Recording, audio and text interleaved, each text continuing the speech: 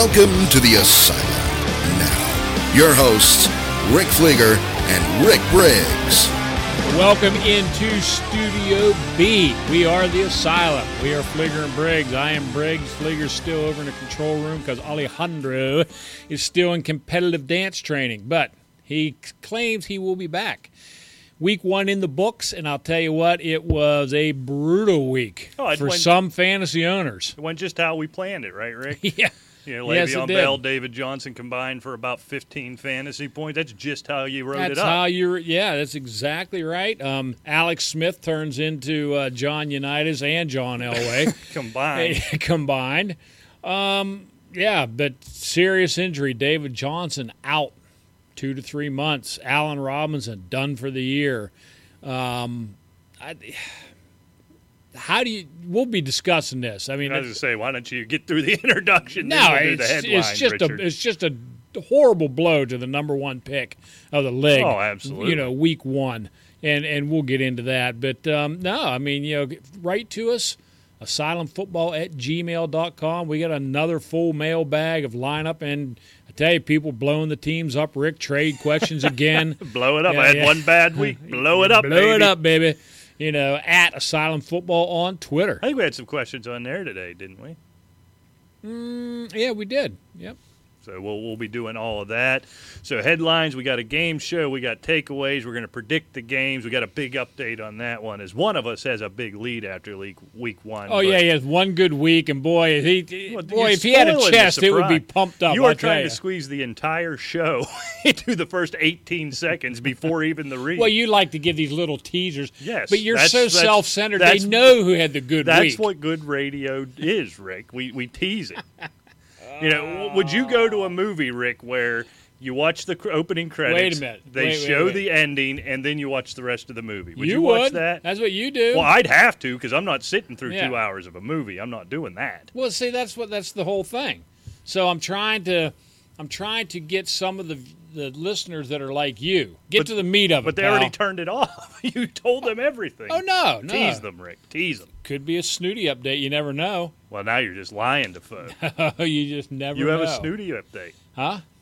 Now I'm intrigued. I might stick around for the rest of the show. But first, football fans, listen up. If you love fantasy football, then you need to try these new best ball leagues on our new favorite app, Draft. Here's how it works. It's simple. It's Flieger-proof. You draft your team, and basically that's it. And you just have a blast. And if it's Flieger-proof, you can do it. Doubled my money last week, Rick. Doubled it. It's season long, but with no management. You just set it and forget it. Once you're done drafting, that's it. No trades, no waiver wire. You don't even have to set your lineup. Your best players get automatically selected, and you'll get the best score every single week. No worry about injuries again. Now you can draft a team anytime you want. Leagues start every couple of minutes, so you can join one right now. And the best part? Play for cold, hard cash, baby. Leagues start from just $3. There's a league for everyone. There's no salary caps. Play in a real live snake draft, just like you play with your friends in a season-long league. And the best part is, for a limited time only, all new players get a free entry into a $3 best ball draft when you make your first deposit. But you have to use our promo code FAKEPIGSKIN. That's right. Play a real money game for free just by using the promo code FAKEPIGSKIN. Let's keep listening, Rick. I'm going to give you a quiz. Search Draft in the App Store or go to playdraft.com. Come play for free with the promo code Fake Pigskin. You got it, buddy. I'm on the ball today. You get an A. All right, well, I'm going to rehash everything Rick just said in the opening. We'll get to the headlines here real quick. As you mentioned, this may come as news to some people, so folks, hold on to your seats. In case you haven't heard, David Johnson out 2 to 3 months with that wrist injury. Looks like surgery is on the horizon. This is disastrous, Rick. This is pure, absolute disaster. I can't remember, and somebody will probably tweet us at Asylum Football that this has happened in the last 10 years. I can't recall the first overall pick going out this early, or even one of the top 2 or 3 going out this early. This is pure and utter disaster. Yeah. You took David Johnson, and then you waited for a month and a half for your next 2 picks, buddy. You are counting on that first pick, and it's big, big trouble. I'm probably wrong, but the most recent one that I can think of, and I mean, we're going back a ways, it was like 01. Edgerrin James went out like in week 3, I believe it was, week 3 or 4, with that blowed knee. And he was, between him and Marshall Faulk, they were bouncing around at 1 and 2, kind of like Bell and Johnson were this year. But I may be wrong. I don't know when Peterson got hurt that 1 year. But I don't think it was that nearly this early. No, not in the second half of week 1. Right. So I guess how do you overcome? The first thing you have to look at, obviously, you've got Kerwin Williams, you've got Andre Ellington. They re-signed Chris Johnson. I think the Cardinals, if everything else is equal, if Carson Palmer isn't as bad as we saw last week, which I'm not confident in because now that's one season and a game. This isn't one bad game if you look back to 2016. But I don't want to go too far down that road. I think with the pieces that the Cardinals have, they can overcome it in the running game. But from a fantasy standpoint where I look at, you have two very different guys right behind him.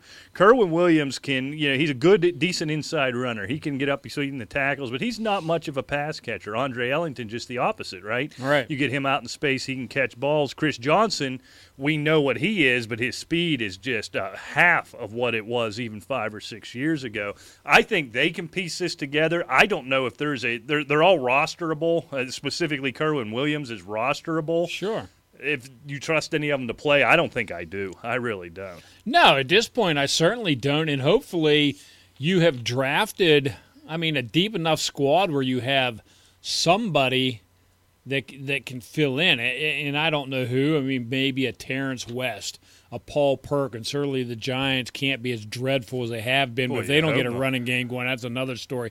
But, you brought up the point, Carson Palmer.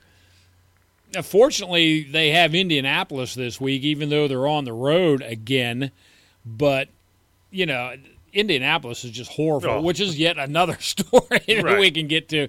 If Palmer doesn't light up the Colts, at least as good as Jared Goff did, they could be in for a really long year. Yeah, it's scary. You wonder if he's just finally hit the wall. The arm strength just doesn't seem to be back as of right now. And everything in training camp, it was like a rocket. That's all you heard about. Yeah. And I bought into it, and he's a guy I have rostered in several places. And, maybe it's just they have historically, now going to Detroit, you're not going all the way east, but you're in the Eastern time zone. Maybe it's just one of those. How many times remember who was it they came? Was it Carolina a few years ago where he came back and expected to be the game of the week, and they just laid an egg? They do this a lot. Now, you wouldn't think that would be as big a deal in week 1. I understand it in the middle of the season.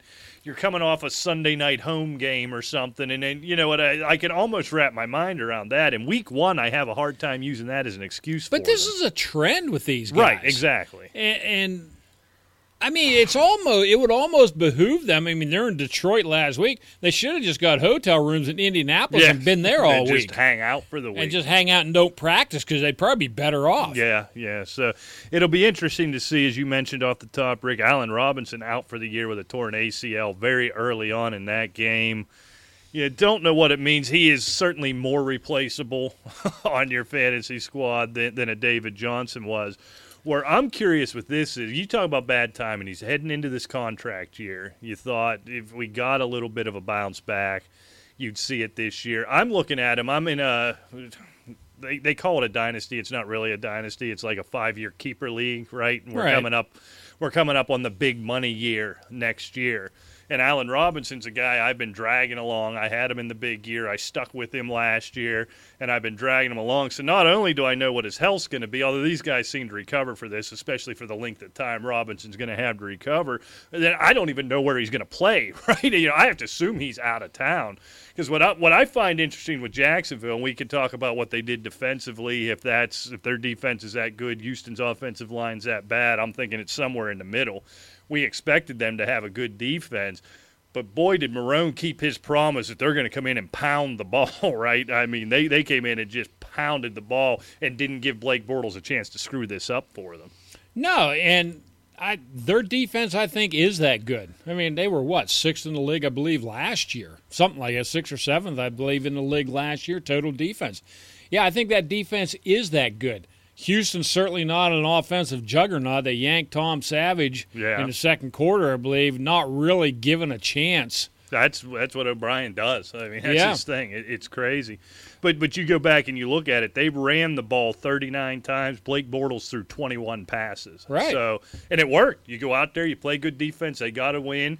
Fournette, I'll tell you what, it wasn't flashy, it wasn't fun to watch, but grinds out 100 yards. You kind of look like an old school running back, right? Just slam, that is bang, a good way bang, to play when bang, you have a quarterback. Bang. Run the ball 20-some-odd plus times. He got to 100 yards. Chris Ivory very involved in the game. Right. I think this is the Jaguars' identity, and it keeps them out of the hole. It keeps, if they can play defense like that and run the ball, it keeps them from being down 20 at the half like they were every year, and then Bortles throwing it around. So I don't think going into this year, unlike last year, there's too many guys that have Bortles rostered, but you can now officially ball him up and throw him out because this is like an old school. This reminds me of the Jerome Bettis Steelers, right? That's Leonard Fournette and the Jacksonville Jaguars right now.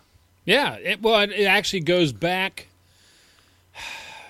probably towards the end of the MJD years.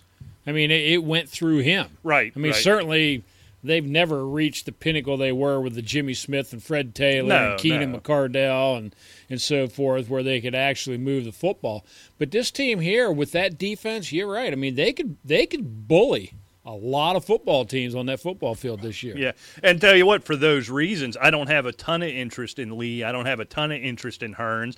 I think you throw them in, they might be a good low-end flex when we get to the bye weeks or something. One of these guys, they're going to catch some touchdown passes here or there, but that's not their identity anymore. Bortles isn't flinging that ball around 35 times in the second half trying to come back. Those days are over. You don't want to overreact over 1 week, but they told us this is what they were going to do all summer, right? They told us we were coming in. I forget the exact quote, but he was going to run the wheels off of Leonard Fournette, and he meant it. And I think they've got the horses, and also having Ivory in town, they have the horse and Yeldon, the horses. That if something happens to I shouldn't say if, when something happens to Fournette, I think they just keep doing this. This is their identity now.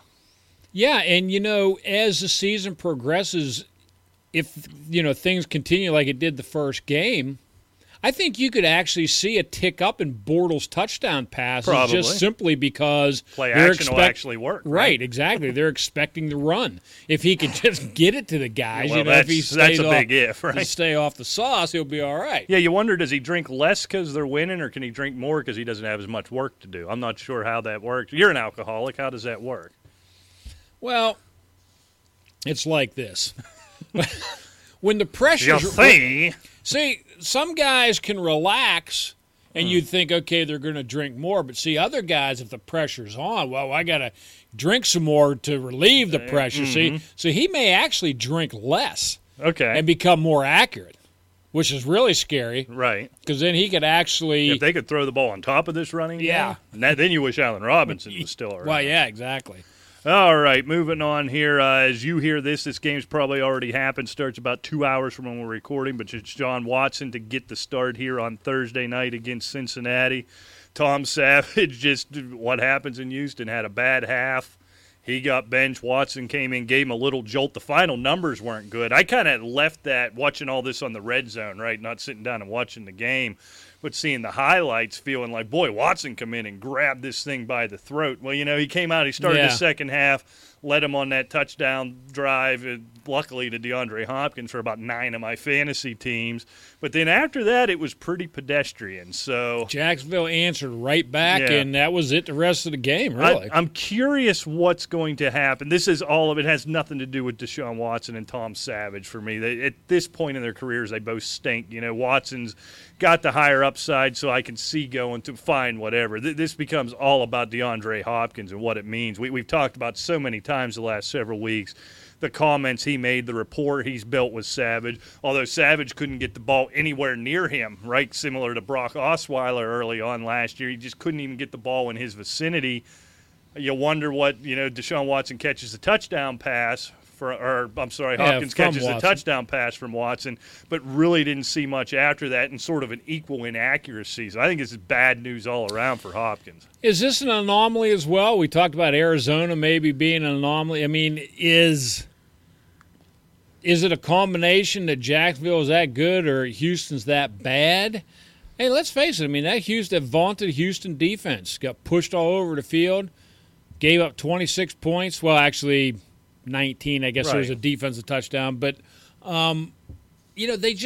the offense could not keep them off the field. And they just lost Brian Cushing, by the way, for 10 games, PED use. So, I don't know. I mean, this is a real litmus test tonight with Cincinnati. Yeah, because Cincinnati equally fell on their face. Exactly. And I'll tell you what, they both, to me, came down to we're killing the quarterbacks. And, if you get on social media, if you watch the networks, if you listen to podcasts, Andy Dalton just getting crushed for his performance, and in a way deservedly so.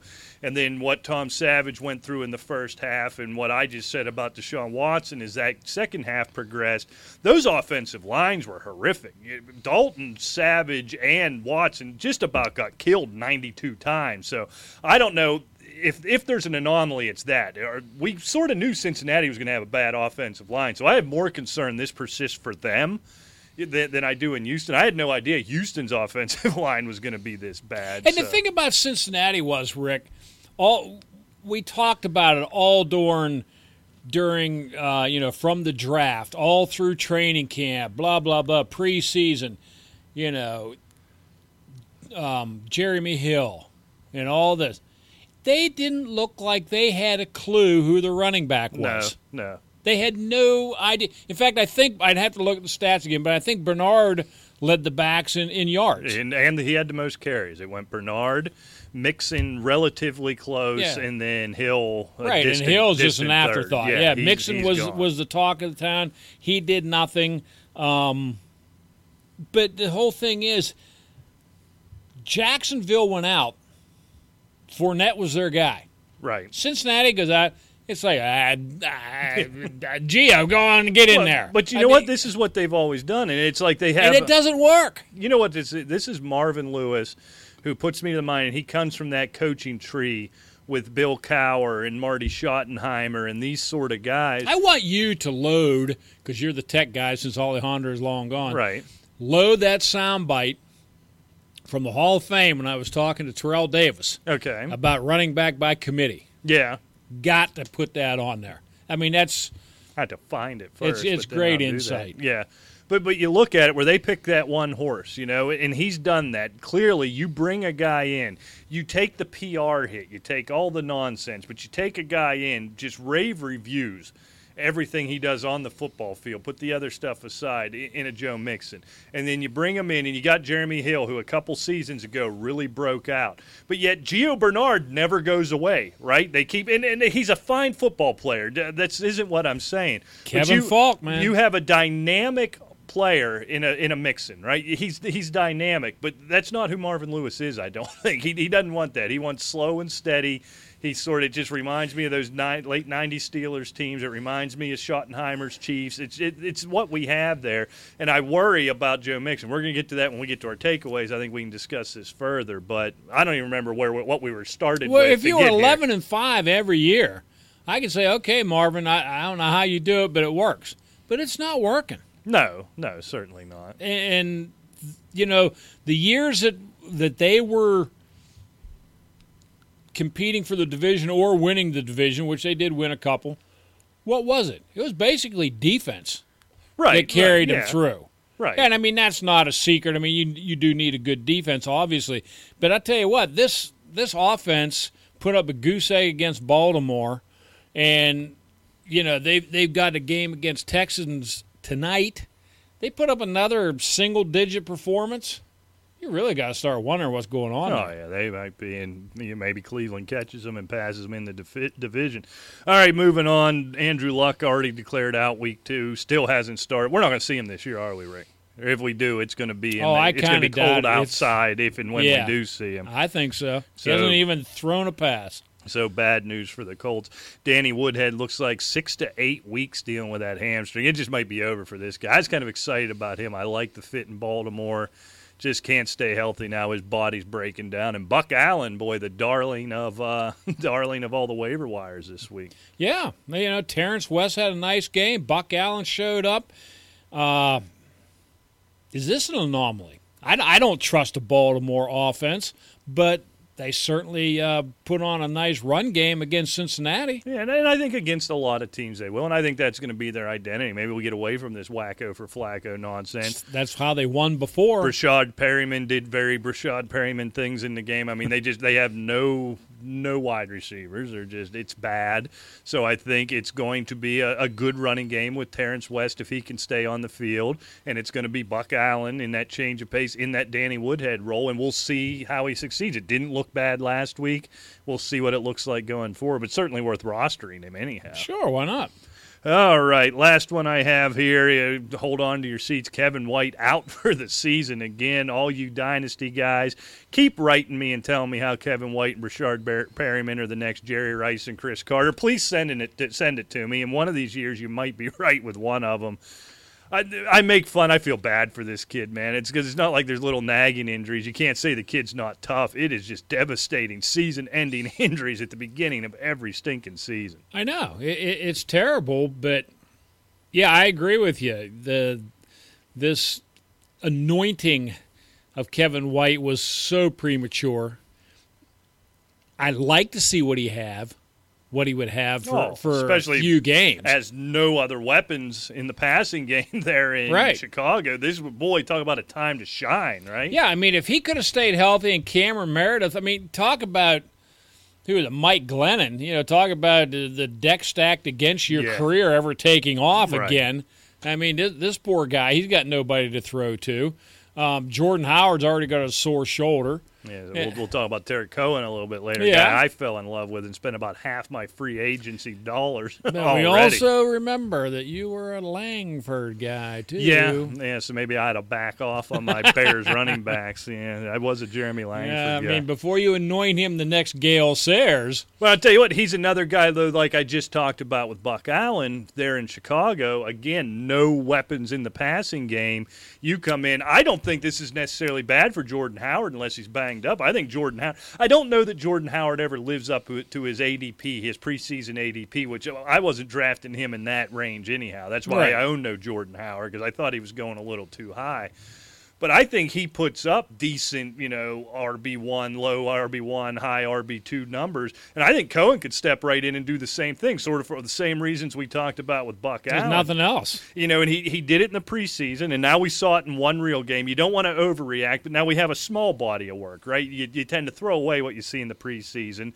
But that was enough to make the team, and they cut Langford, they bring him in, and then he gets significant work in the first regular season game, huge in the passing game, nothing much in the running game. So I think you've got your Thunder, classic Thunder and Lightning, as cheesy as that sounds here. And I think Cohen's got a lot of value on his own. I think he's an every week flex play if he stays healthy, and the offense. And this is what you don't know after week one: is the offense going to keep operating that way? Or are they going to try to force it into some downfield passing game that'll be a miserable failure, but teams sometimes opt to do that, right? Yeah. That's what you don't know. We know Cohen's got the skills, and if they continue running their offense, and they should have won that game. He had 3 drop passes right down around the goal line at the end of that game to beat the defending conference champions.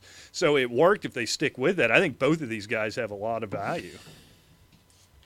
And how important was that win for the Atlanta Falcons? I think it was huge. When you talk about a Super Bowl hangover, you're on blowing the road. A 28-3 lead in the Super Bowl. First game out, you have, I can't remember the exact lead at one point, but then Chicago comes back, and like you said, they had all the chance in the world to win that game, but Atlanta actually rose up and held on. Yeah, that's kind of junk that could get in the back of your head. You wouldn't think there'd be much crossover between something that happened in February and something that happens later on in September, but for a team's psyche, you really wonder. I think that was an important stand there at the end. Oh, I agree, 100%. Probably more credit to Chicago for dropping passes than Atlanta for shutting them down, but a win's a win, right? You got it. All right, let's get out of these, Rick. How about we'll start wrapping up? We got to do balls and soaks. Let's do Week 1 takeaways first. What's your takeaways from Week 1? Well, I'll tell you what, Rick. We kind of covered it once, so if we have time, I'll get to it again. But the Giants have no chance if they continue to have no run game. I mean, that's really not a secret, but, I mean, Eli Manning is showing how bad he can be. Right. When the weight of the game's on his shoulders to carry the team. And I'll tell you what, they have got to figure this out. Paul Perkins has looked dreadful. Shane Vereen's not an every down back. Yeah, he's a nice little guy coming out and catching passes and getting some first downs for you. But they have got to open up some holes. Perkins has got to hit him. He has got to somehow establish himself as a threat. And it's just a horrible performance the whole way around against Dallas. And if they don't figure this out soon, they were basically the preemptive favorite for the NFC East. I mean, it was throw them in a hat and pull them out. Right. But there's a lot of people picking the Giants, to take that division this year. They will have no chance if they don't get a running game going. And they play good enough defense, and you saw Brandon Marshall gets one catch, and it's a garbage time catch on the last drive, held basically 2 targets the entire game. So getting Odell Beckham back is going to be important. That's number one. Huge. But you're right, there's got to be a running game there, and I don't think, and here we go, mea culpa already after week 1, I was kind of excited about Perkins. Didn't think he was going to put up big numbers, but I thought for a guy you're drafting in the 7th, 8th round who's a number 1 running back, he was going to get enough to justify a roster spot anyhow. He's bad. I don't know if Orleans Dark was the answer, if Ryan Matthews gets signed there soon. Something's got to change because you're right. Even as Beckham comes back and as good as they play defense, if they don't find a way to at least have the threat of some type of running game, bring back Tiki Barber. Yeah, he's just hanging out doing them stupid entertainment shows. He could probably run. He's got a radio show I listen to. Oh, is he doing that day. now? Oh, yeah. It's like 2.5. He could go out and average 2.5 yards a carry anyhow. At Easily. least fool somebody into thinking they might run now and again. It was pathetic. I'm with you there, and I'm just not sure Paul Perkins is that guy. All right, so top one for me, Rick. Boy, and you wondered about it going in. Those rookie running backs just did not disappoint. We're seeing sort of a renaissance at that running back position. Kareem Hunt. Why are you clapping? Because it's good to see. Oh, yeah. You don't usually give anybody propers like that, so I was stunned by it. I thought you were mocking me somehow. I am Mr. Positive. That's not true. It's a damn lie, is what it is, Rick. I am a damn lie. It's the new Rick. Well, please entertain me. Describe the new Rick to me. I am positive, enlightening, encouraging. I do not look at the negative side of anything. You are fake news. You didn't know I had that, did you? Damn liar is what you are. No, I take issue to that, but I'll let you have your opinion. All right. And we can have healthy debate. Healthy debate, yeah. How's that? Yeah, don't trigger me, please. Please don't trigger me. But anyhow, you look at, Kareem Hunt just went crazy. I don't know if we believe that, if that's for real or what. I don't know what to make of Kareem Hunt. Fournette and Cook get over 100 yards. McCaffrey, the numbers weren't there. It wasn't pretty, but the focal point of that offense, quite frankly, that whole thing's running through Christian McCaffrey right now. Joe Mixon's really, the other one I found interesting. We sort of got a question answered. We wondered what the takeaway was going to be on the New Orleans running game, right? And Kamara seemed to be, again, the numbers weren't there, but Kamara got all the work. He had 3 carries, I believe it was, for Adrian Peterson. Not many either. Anyhow, I'm getting all tongue-tied here. But Kamara seems to be the focal point there. The only real question mark was Joe Mixon, but I think he was close enough to Gio Bernard. If this thing keeps going the way it is, even a dope like Marvin Lewis is going to have to get Mixon more involved. These rookie running backs, they are just flat the real deal. Yeah, they are. And I have a question for you, not about a rookie running back, but about an old veteran. All right. How many weeks is he going to stay in New Orleans, Adrian Peterson? If he's getting 3 carries a week, he will walk out before October 1st. He will walk out. Yeah. Well, I don't know what the guy thought. If he thought he was getting a rock 15, 20 times in that offense, he must be sucking on one of those magic crack pipes like you always have. Because, look, he may have been a big dog in Minnesota, but there's 2 big dogs in New Orleans, and their name are Peyton and Breeze. It's not Peterson. Right. And if they think that he's going to waltz in there, switch everything up because he's Adrian Peterson, he is sadly mistaken. Can I ask you a question, though, on not really the other end of this, but something I found myself wondering as the game went on. You bring in a name and a brand like Adrian Peterson. Why does he make your roster if he's going to get the ball 3 times? What purpose does he's not a good locker room guy. He's not. You don't think of him as the veteran teaching a Kamara, as a veteran working with Ingram. You know what I mean? What's his purpose on that team? Why did he make that final 53 if you're going to hand him the ball 3 times on opening day in the building where he just left? You know, if there's any game, you figure that's probably the ceiling for him, right, Rick? I mean, if any game, week 1, he's healthy, he's in his old town. If any game he was going to bust out, it would be that one. It's a weird situation to me. Yeah, it's almost like we're putting you in your place before you even get out of line. Is that what it is, maybe? I don't know. I have no clue. Humble him now, and we'll see a build-up as we go. I wonder. That's a fair point. I have no idea. I mean, it's Sean Payton, obviously don't know him, but, I mean, seen tons of interviews and seen he's a little squirrely. Well, he's doing that it way. his way, yeah. Yeah, and that's fine. I mean, every head coach should do it their way, but I can remember when him and Briggs had the argument a few years back, and there was a little friction there. They'll either work it out or, like you said, Peterson will walk. Mm-hmm. Yeah, he may not walk, but then he'll just be very ineffective and then end up letting him go or whatever. Yeah, but I can't figure out, this isn't an argument for Peterson, and I'm not saying he should get work. None of the running backs look good. That's a really good Minnesota defense. But Kamara seems to be the guy. There's bad news for Ingram owners, number one, and Adrian Peterson, he has no purpose here. If he was a good veteran presence in the locker room, that'd be one thing. He's a veteran guy, but he never struck me as a leader type presence in the locker room. No, guy. And he's never been a pass catcher. No. He's not versatile.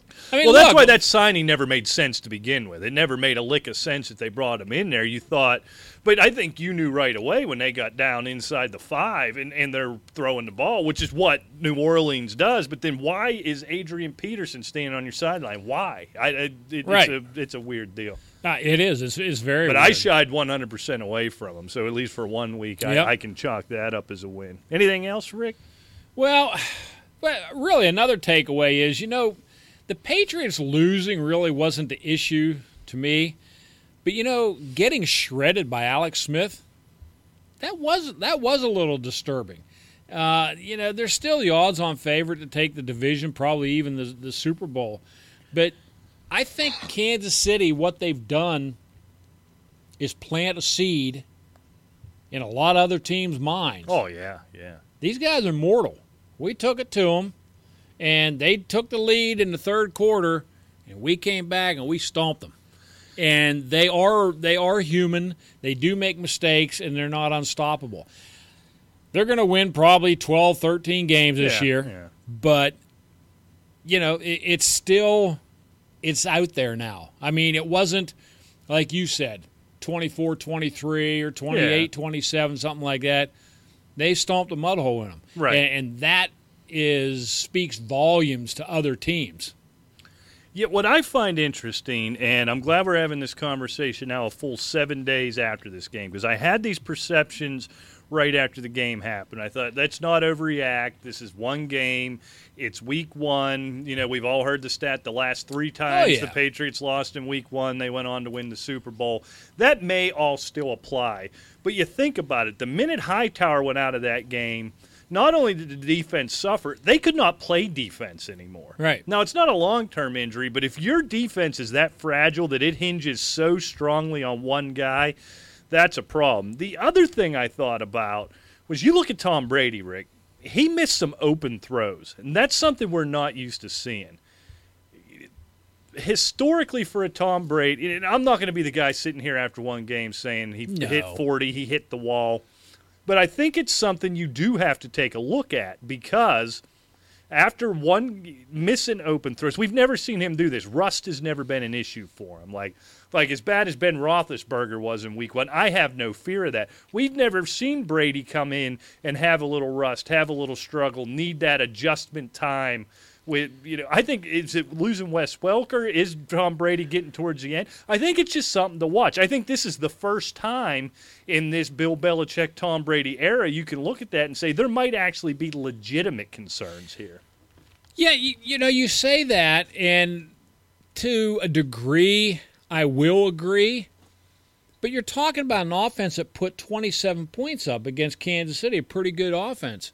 Defense. I think the most disturbing thing to me is 368 yards passing given up to Alex Smith, plus 148 yards given up to Kareem Hunt. Right. Yeah, you wonder, can they play any defense? That scares me right there. Now, granted, I know both sides of the ball. Kansas City, arguably probably the fastest team in the league. Close to it, probably top 3. But, they play other fast teams and seem to have no problems with it. I think it's the defense is where I'm worried, not so much the Brady-led offense. Yeah, but I think it's something to watch. I think maybe the first chink in the armor, maybe. We'll see. Maybe. It's one game. And, I don't think we're going to get any answers this week going up against New Orleans, right? I mean, it could be a shootout. We'll get some answers with the defense, right? Right. The offense, you just wonder after what they let Sam Bradford do to them. So my last takeaway, Rick, I'll leave it at this, and if you have another, we can do that, or we can move on to balls and socks. I think we found out, and I'm not going to sit here and make the argument that it needs to change, but I think we finally saw what the true value of the preseason and the preseason games are. By and large, week 1 was just dog poo. It was terrible to watch. These offenses were so far behind the defenses, just ridiculous sack totals being put up. I talked about how bad the Steelers' offense looked, the penalties. It was ugly. It was an ugly week of football, and that's why, though, I'm trying to caution you and trying to caution myself. When I say you, the listeners, not you, Rick. I don't know why I pointed at you, but I try to caution you. Let's not try to take too much away from week 1, because I don't think that has much bearing on a whole lot we're going to see the rest of this season. It was weird. It was really weird.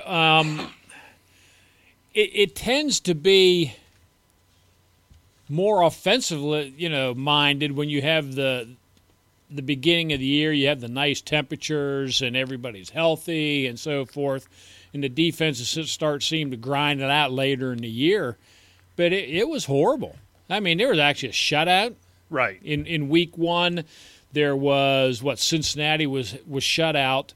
The Colts were held to 6. Houston was held to 7. Cleveland and Pittsburgh, whatever that was, 20-18 or whatever it was. I mean, just ugly football. Yeah, there was a lot of ugly football. And then there were teams that you just weren't ready for. No. Kansas City, Minnesota, just explode. And I'm sorry, I refuse to believe either of those teams are that good offensively. Perhaps they're improved. We've seen this, and we actually have a game. We can get into it later. This fool's goal with Sam Bradford. We've seen this for 2 or 3 game stretches in the past. I like Sam Bradford, don't get me wrong. These teams are better, but they're not that good offensively. And I love Diggs and Thielen. I mean, I think these two guys are real deals. We were talking about that last week or the week before. I can't remember. It's Delvin Cook. If they can keep the running game going, right, and the offensive line keep Bradford on his feet, I think, Bradford looks like he is – I don't know, and it's week 1. But I watched that game. I mean, he looked like he was having – of course, he was having fun out there. Yeah. They were destroying them. Bludgeoning somebody at home on opening day. Yeah. He's probably enjoying himself. But you know what I mean. Right. You know what I mean? Saw him – some of those games, I saw him with the Rams. I mean, it was like it was cringeworthy, him even going out on the field. I think it's his team now. Right. There's confidence there. And – I mean, that goes a long way. Yeah, so I think you see the value there. I don't think it should change, but I think it's something to keep in mind and just not overreact one way or the other, positive or negative, because I don't think we saw what we saw this week and probably into this week is not even going to be in relation to what's going to be happening in October and November when these teams start to figure it out. All right, Rick, why don't we hop over, Rick, old favorite, get back to it, game balls, stinky socks for week 1. Start with the game ball. I think I'm going with the positive. Game ball goes to I have a sound. Adam Thielen. Oh, I took one right off my 9 list. receptions, $157. I mean, love this guy. Buying it? Love both of them. Yeah, I'm buying it because I'll tell you what, he had a good year last year. Right. He moved right into this number 2 slot. Him and Diggs are the real deal. And I think Sam Bradford has some weapons at his disposal. I really like it. And Adam Thielen, we talked about this last week. It wasn't like you weren't real excited about him, But I pointed out he's not one of these guys that is super flashy and everything, but he makes the tough catches. Right. He runs good routes. He gets the separation by not being the fastest one out there. But he makes the catches and he gets the clutch first downs. Yeah, I think he's one of these guys, and I wonder, the only fear I would have as the year goes on, if he keeps this up.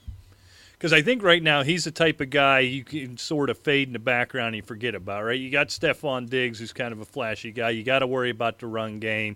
You got to worry about Kyle Rudolph. And all of a sudden, here comes little Adam Thielen flying across the field, similar to a Wes Welker, right? And he's going to catch the ball if you get it anywhere near him.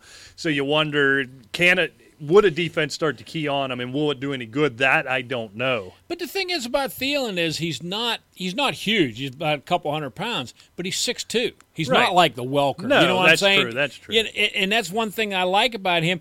And, I mean, this is his fourth year. He pulled in 69 catches last year, almost 1,000 yards. I think he's a nice seasoned veteran. Third-year guy last year, sort of come into his own. I think he's hit his stride. All right, Rick, for me, Adam Thielen was a finalist. Alex Smith was a finalist. We don't need to spend a lot of time talking about that. We've done it already. But for me, Game ball goes to. darn it, I fat-fingered the buttons there. Tarek Cohen, Rick. Here's why I'm excited. Here, we saw what he did in the preseason, put up huge numbers. And we see so many guys do that, so you don't want to overreact to it. He only had 13 touches, Rick, and he went over 100 and a touchdown with those 13 touches. We talked about it at the top of the show. They're lacking in offensive weapons. Jordan Howard's going to be the primary back. But Cohen's going to come in and in a PPR scenario, had 8 catches last week. I think this is going to be a pretty consistent stat line for this guy. And he's got the ability anytime he touches the ball to break it, so he could have some really big games coming out of that. But what he can do with 13 touches excites me. And I'm like, I'm sort of giving him the game ball over 100 guys who had better numbers, just because I think we're seeing the emergence of somebody fantasy relevant we didn't spend much time in July talking about. I agree. There's just not a lot to say. I mean, time will tell. Yeah, we just haven't seen enough. But, yeah, I'm with you. I really like this kid. All right, Rick, let's move on. Do what the old Rick did best, not the new Rick. But how about a stinky sock? You stink. Rob Gronkowski. Yeah, how about it? Where was that safety blanket? Where was that safety valve and everything that you want to call him for Tom Brady? Yeah, 2 catches, 33 yards. Now, he did drop, or not drop, but, I mean, it would have been a spectacular touchdown catch, but he couldn't hold on to it. Where was the Gronk that we come to get used to? He's healthy. He should be making these catches before he breaks something. Yeah, and that's the thing. That's probably coming. So you're looking at a limited number of games. He can put up the big numbers. It's almost why, Rick, I tend to, other than just general common sense and what they've done in the past, but why I tend to less believe what I saw last Thursday. The fact that Tom Brady played so poorly and Rob Gronkowski played so poorly, unable to get open. You know, I don't want to call that one in the end zone a drop pass, but 2 years ago, 8 out of 10 times he catches that ball, right? It's just the whole thing seemed kind of off, which is so strange for a Patriots offense. I don't have a ton of concerns. I don't know what to make out of any of it. And unfortunately, they go to New Orleans this week, so I don't think we're going to get any answers there. But for me, Rick, let's go. Who do I have here? You stink. Well, I had David Johnson and Le'Veon Bell as finalists. Brandon Marshall was a finalist. But how about this one, Rick? Hunter Henry is going to get my stinky sock of the week. Not only did he not catch the ball. He was one of my finalists. He had the same amount of targets as you did. He wasn't even a consideration in this offense. He was on the field more than Antonio Gates. Antonio Gates didn't put up any big numbers, but he had some catches. He had some targets. Hunter Henry was not targeted. Is this some weird game planning thing here? All we heard about in the preseason was he is the guy. He is Phil Rivers' guy. This offense, this passing game, going to run through him and what he was going to do with Keenan Allen and how good he looked in the preseason. And then to head out there, I know you're in Denver. I understand that. But I think if anywhere in Denver would be a guy where a good tight end would be valuable. I don't know what to make of it. I don't know what to think about it. But unfortunately, whether it's game plan or his own failings. You stink. Sorry, Hunter. You stink. I agree. Hunter Henry, none. Zippy. Antonio Gates, 2 catches. Jimmy Graham, 3 catches. I had some tight ends on my list of stinky socks. Yeah, you could And just of course, say I had tight Gronk. end. Greg Olson, 2 for 18. I mean, where were the tight ends? It's Except weird. for Hooper and Jesse James. Well, and the thing is, I want to get excited about Hooper. I have him in the Caveman League, right? And he was one of the catalysts to me stealing a win in Week 1. He did that on 2 catches, Rick. So I'm not going out and buying any jerseys just yet. I mean, how often is that big oaf going to bust one for 85 and a touchdown and then bust another one for 40? I mean, this isn't going to happen a lot. He's going to have to get a hell of a lot more involved to actually be a number 1 tight end. And another thing, the old man Jason Witten, It just 7 keeps getting it catches, done. 7 catches, 59 yards and a touchdown. Nothing huge, but he's there. He's getting the catches. Boy, I tell you, I wish I could vote because I'd love to have that first ballot vote for Jason Witten to get to the Hall of Yeah, Fame. he doesn't get in on the first ballot. He just lock the door. Yeah, I mean, exactly. at his position, forget about it. All right, Rick, we've got a game here. All right, real All quick, right. and we can move on from I last. love games. Yeah. Oh, you know, Oh, hold on. Whoa, he's pounding the I table. am, and I tweeted this Now he's the other pointing at me. day. I tweeted you this the other day, and you got equally PO'd. Okay. We have swept the nation for, 4 years yeah. now. The game that swept the nation for 4 years, I'd have to look back when we started it. Fact or fiction.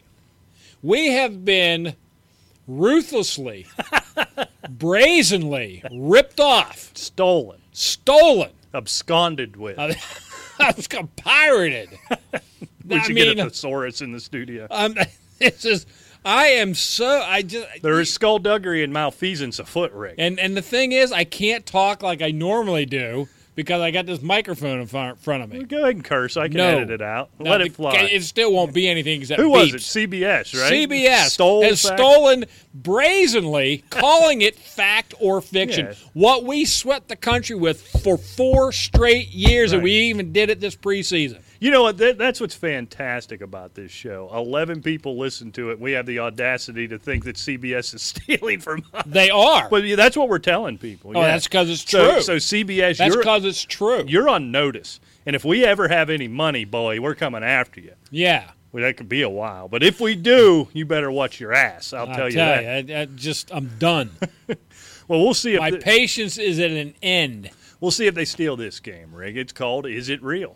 So just some of the – this is going to be tough week 1, but I think this is where you got to start looking at it. So this is where anomalous. Is it real? You are fake news. Or is it fake news, Rick? I only have a few of them. I don't want to spend a lot of time on this. Okay. All right, Rick, so I here love we these go. games. Is it real? Yeah, go ahead and steal this one, you jerks. I like to isolate that and just start tweeting that to them. So Yeah. What was it Steal on our their website? damn or That was on the radio. So on just the like radio? us. Did they have the awesome sounds, the buzzer? I and got the so ding? mad I turned it No, off. you couldn't listen. I No, understand. I didn't listen. The essence of our show had been ripped from our hands. I Yeah. don't blame you for just- your anger. All right, Rick, is it real? Alex Smith and Sam Bradford are the top 2 quarterbacks in fantasy football after week 1. Now, I'm not asking you whether they finish as the top 2 quarterbacks in fantasy football, but are these guys legitimate number 1 quarterbacks as the season rolls on? Fantasy-wise? Yes. I could watch you try to. I could watch you do this all day. You are fake news. Yeah. No, they're not going to end up as number 1s, I don't believe.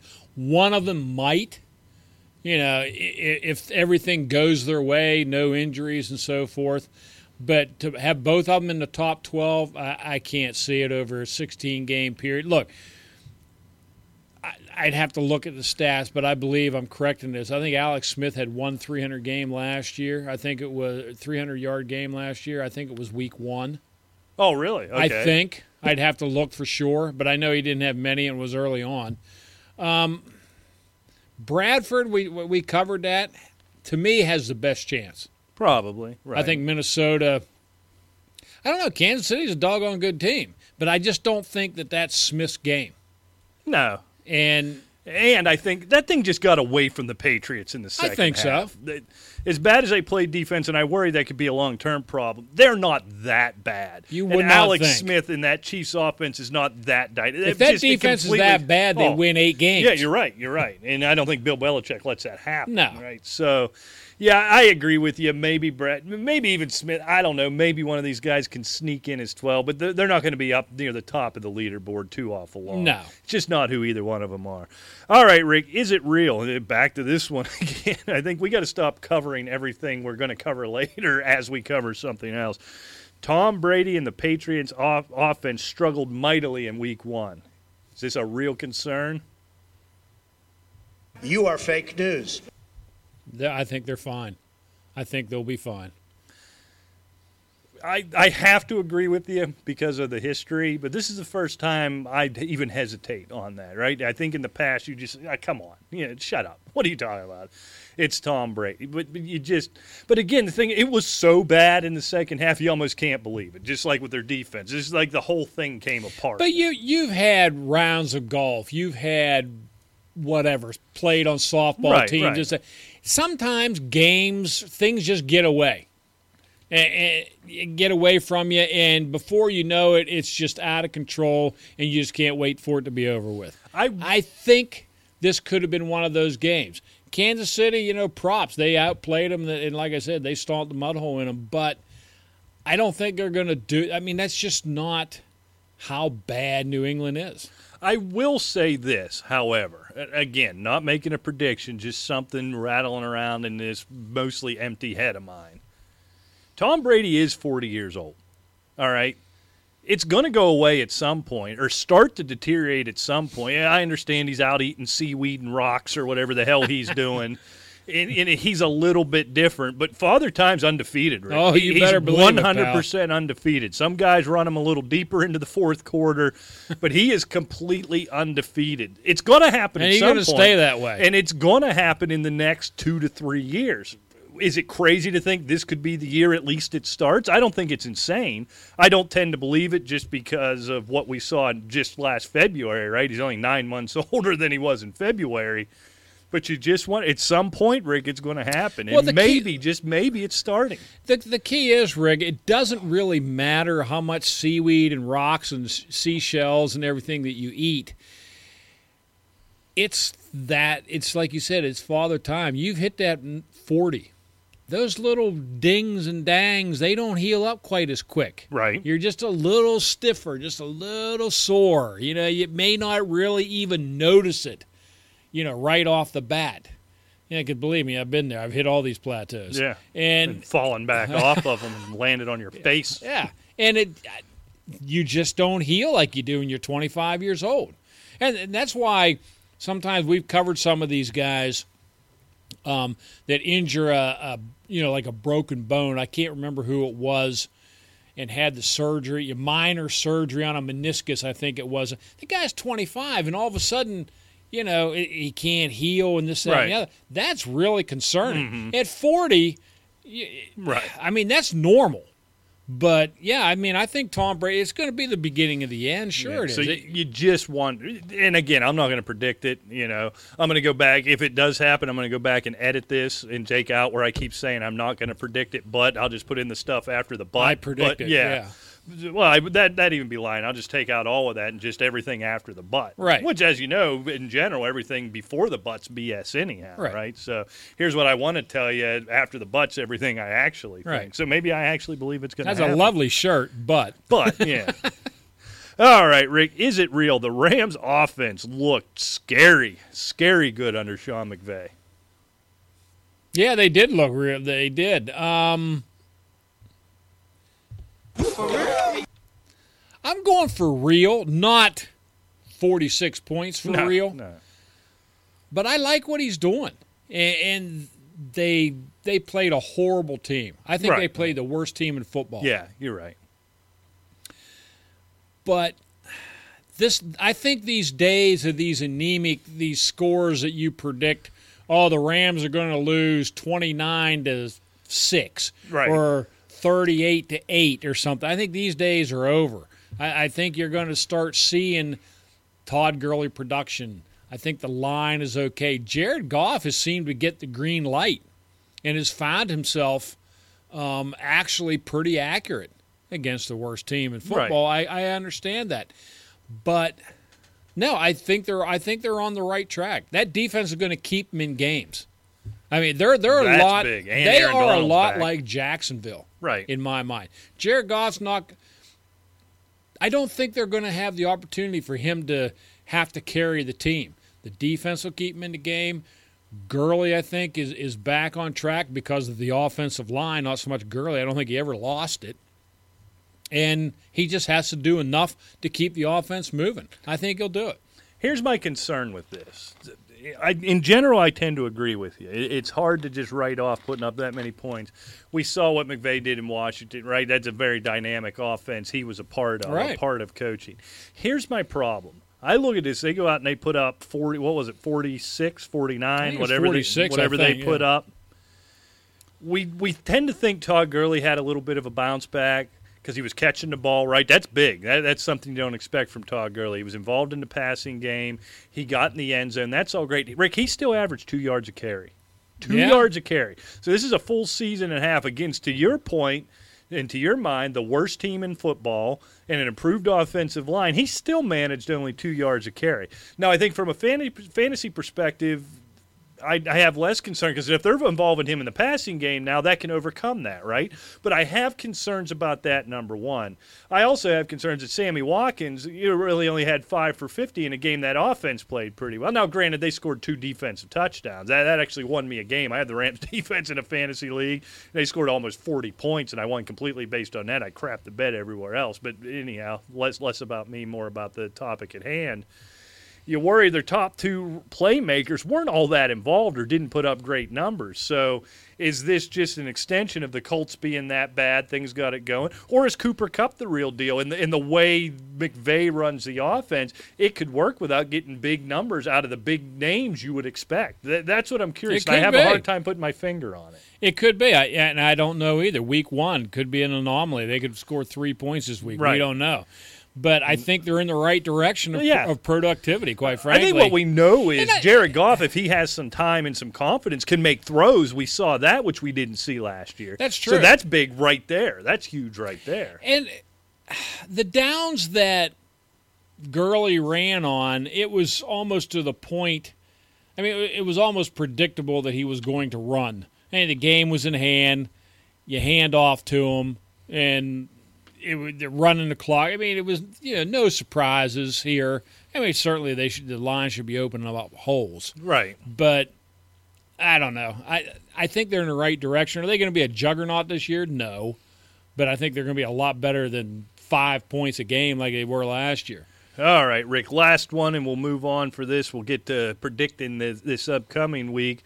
Rick, is it real? Cam Newton couldn't have hit water if he fell out of a boat, even though they won the game on Sunday. Well, on Sunday? For real? That's for real. He was horrible. He was very rusty. And is it just rust for you? I guess that's the question. I'm scared. Rick. I'm not real scarred yet, but I'm getting scarred, literally, because I've got Calvin Benjamin in a lot of my leagues, and I can't afford to have him, stay anemic like this. He's got to start winging the ball around. But when you have the game in hand, but he wasn't sharp. He was terrible. I mean, listen, they probably should have won 45-6. Right. They missed some wide open receivers. And still worried about no touch. He seems to be able to find that touch to McCaffrey, but nobody else. I'd liken the fact that, step away from Newton for a minute, that even though McCaffrey's final numbers didn't look great, even though he put the ball on the carpet, that offense seems to be rotating around him now, which is big news for fantasy owners. But I worry about this, right? He took that beating last year, so you almost want to throw last year out because even though he was inaccurate, even though he struggled, he was running for his life and just getting manhandled week after week. That didn't happen this week. Is he a little gun shy? Is it just rust? I don't know what it was. We're going to have to really watch this going forward, but I'm afraid, I'm really afraid this could be who Cam Newton is now. I think last week was probably perfect scenario. They played San Francisco, not a real good team, but he's coming off that shoulder surgery. held out the entire preseason, and just didn't have a ton of reps. Got into game shape, a little bit, survived it, didn't take a whole lot of big hits. Only 14 of 25 passing or whatever it was, 171 yards. But he had 2 touchdowns, only the 1 pick. Nothing bad happened, Didn't get hurt, still got a win. Right. Basically the 5th preseason game. I think That's a positive spin. Yeah, and I think playing Buffalo this week, look, Buffalo riding high, but, let's face it, they beat the Jets. I think this should be a real good test for Cam Newton. He comes out of this, whatever, 235, 240, couple of touchdowns. I think they'll be fine. Yeah, it's less about the numbers They've got for to me. protect them. Because Stewart looked good running the ball. Yes. They worked McCaffrey, and so it's less for me about the numbers. But I'm concerned he missed some wide open receivers. That could be real bad news for your boy Kelvin Benjamin. That could be real bad Well, news. the numbers do concern you because that's why your numbers stay sucky because you keep missing people. That's a fair point. Your numbers stay sucky. Yep. You only get that here at the Asylum. Well, it's true. That type of hard-hitting, deep dive into the numbers. Well, I'm still upset because Factor Fiction was brazenly ripped off as we swept the nation with that damn game. It's malfeasance of the highest It is. order, Rick. It really is.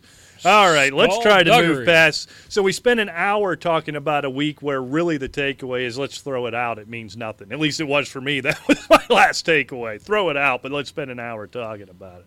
And, you admit it was a crazy week, right? Weird. It's not a good word, not a good broadcast word. It's the best I can come up with. It was just weird. None of it made sense. None of it made sense.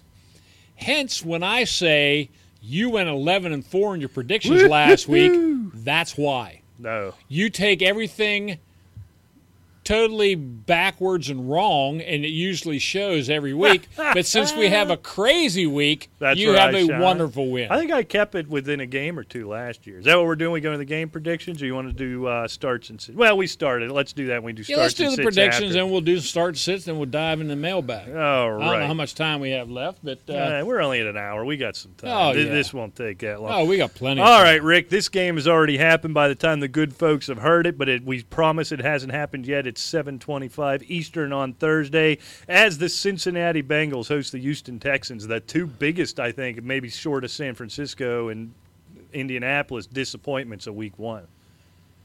I don't think San Francisco and Indy were such disappointments because they basically weren't thought to win the game. That's true. Cincinnati and Houston especially, was a favorite.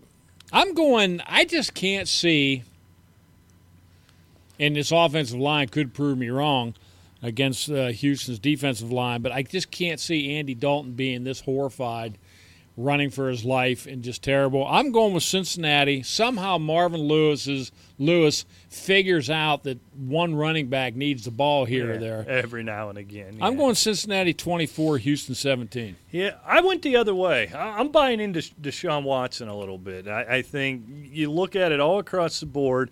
Houston's a better defense. Cincinnati got worse defensively. That offensive line is just that bad. Now, Cushing going out, and that happened since I made this prediction, and I'm not going to move off it. Cushing going out does make a difference. He's not the game or the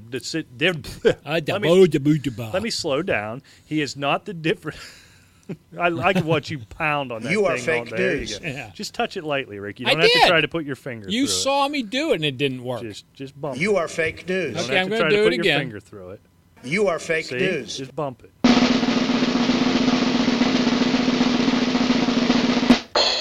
All right. See, just touch it. I'm happy. You're over here like a big If I get tired of hearing you, I'm going to play that drum roll. big that's ogre loud. just I like slamming your finger off of that thing. Anyhow, all that being said, I think Cincinnati's offensive line is that bad. I think they've lost their way. Thinking you could be right. They've lost their way offensively. Marvin Lewis can't move off of Gio Bernard. I'm not saying Joe Mixon's the next Barry Sanders, but I think he's a dynamic playmaker they're missing on that offense that could really help them out when your offensive line's bad. Check downs, quick screens, whatever it is. Marvin Lewis is just slow to react. So for all that, I think the Texans find a way here and win this thing 20-13. I think you're going to be asleep by halftime. It's going to be so damn boring. Probably, yeah. All right, Rick, heading to Sunday, coming off a shutout of the aforementioned Bengals, the Ravens host your Cleveland Brownies. Yeah, I think this should be This should be a knockdown dragout, I think. And Baltimore's going to find, I think Cleveland's defense is a little better. And but I think they're at home. Cleveland's still Cleveland. I'm going Baltimore 20, Cleveland 17. Yeah, I got it Ravens 23-7. I like what Kaiser did. And I think he's good enough to keep this thing close. And they play a good enough brand of defense there to slow down that Baltimore offense. Now missing Danny Woodhead, everything we talked about earlier. I think it's a close game. But, yeah, the Ravens find a way to win this one at home. All right, Tampa Bay finally gets it rolling after an unfortunate Week 1 bye as they host the Chicago Bears. Yeah, they're down in Tampa. They got a lot to play for. Chicago came off a very tough loss last week against Atlanta. And I got a feeling they're going to have another one. Now I'm going Tampa Bay 24, Chicago 20. I think monster game for Mike Evans, monster game for Jaquiz Rodgers. These are guys I think really go off, and I think it's going to be a pretty handy win for Tampa Bay, 31-20. All right, Steelers at home taking on the Vikings. They better play a hell of a lot better than they did against Cleveland if they want to beat that team. Right. And, Ben Roethlisberger comes out and says, like to bring back the Heinz Field mystique. Well, guess what, pal? It's on you. You need to get out there and start lighting it up. And they're going to have to, I think, against Minnesota. And Ben's got to start being sharper, more accurate. That game against Houston, he just didn't look good. Cleveland, you mean? What'd I say? Houston. Yeah, Houston. Yeah, against Cleveland. I apologize. But he just didn't look good. He wasn't sharp. Yeah. He started finding rhythm with Antonio Brown, but you're not going to win every game with Antonio Brown. You have to start – and let's face it, Le'Veon Bell wasn't in game shape. No. And there's a lot of improvement to be made. And I think you're going to start seeing some strides made at home. I like Pittsburgh 27, Minnesota 21. Yeah, I've got the Steelers here 31-27. We've talked about the difference between Roethlisberger, home and road.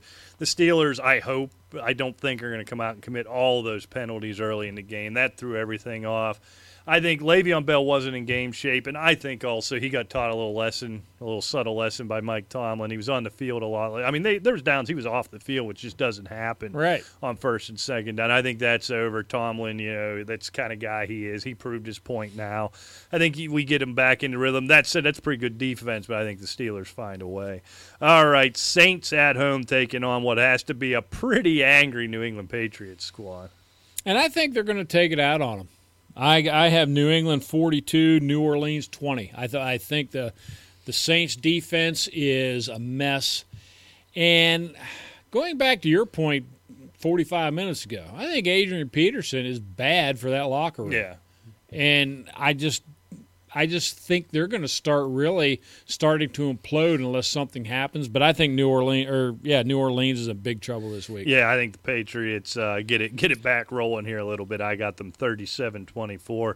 Chiefs coming off that big win hosting the Eagles. This is what I'm looking forward to. I'll check in on this one. Oh, no doubt about that. Two fast teams.